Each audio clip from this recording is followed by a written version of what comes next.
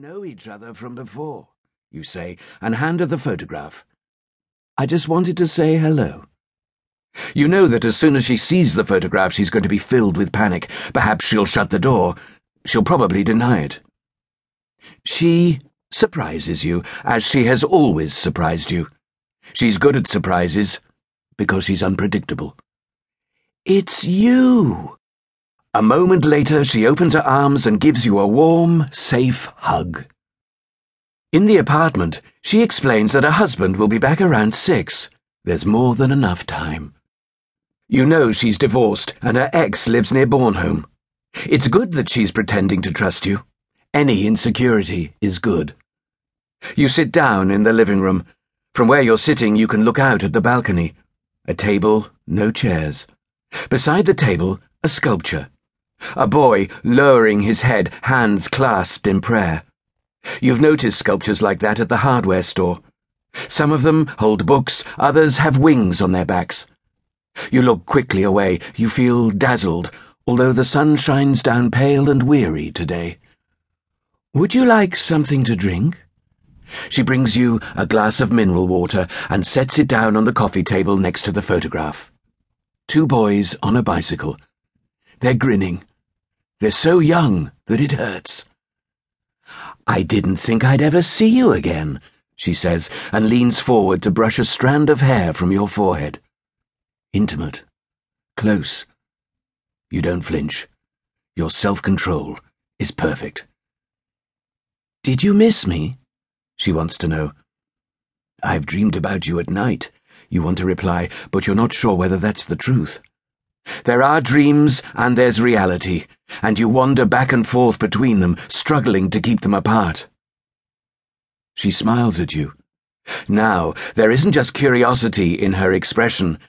There's also a trace of desire. You force yourself not to look at the sculpture. You force yourself to return her smile. At the same time, something in you tears, as silently as a cobweb. Her desire is too much for you, and you thought you had self-control, and you thought you could do that. "I need to use the bathroom." "Hey, come on, you're not ashamed of me, are you?" she asks. Your face is red, your fists clenched under the table. Shame. "Second on the left," she says, tapping your knee. "Hurry up, or I'll have to come and get you." She winks at you, lascivious and playful. "I'm not 9 years old anymore," you want to yell at her, but there's only a cold stiffness in you, and that stiffness lets nothing through. You stand up and walk into the corridor. You open the second door on the left and shut it behind you. In front of the mirror, you look up, but your eyes avoid you. It hurts. It hurts again every time. You hope it'll be different one day, and that hope holds you upright and eases the pain. It'll soon be over. You kneel on the tiled floor and lift the lid of the toilet. You're quiet. No coughing, no groaning, just the sound of a splash. When nothing more comes, you take the toothbrush from the toothpaste cup and shove it into your throat to be sure that your belly really is empty. Then you wash your hands and rinse out your mouth. Before you leave the bathroom, you put the toothbrush back and, with some toilet paper, carefully wipe clean all the surfaces you have touched. Soon.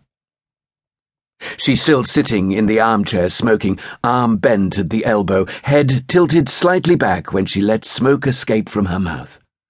Even that gesture is so familiar to you that the memories overlay one another like a handful of slides. Back then and today become now, and now becomes today and back then. She holds the photograph in her hand and studies it. When you're standing behind her, she turns her head and her eyes flash. You aim the gas at that flash until the can is empty and she is lying on the floor in a whimpering heap. Then you start removing any trace of yourself from the room. You drain the glass and put it in your pocket. The photograph has fallen from her hand. You pick it up and put it in your pocket. You are careful. You are precise. You know what you're doing. When she tries to creep away, you turn her onto her back and sit down on her chest. Her arms are trapped beneath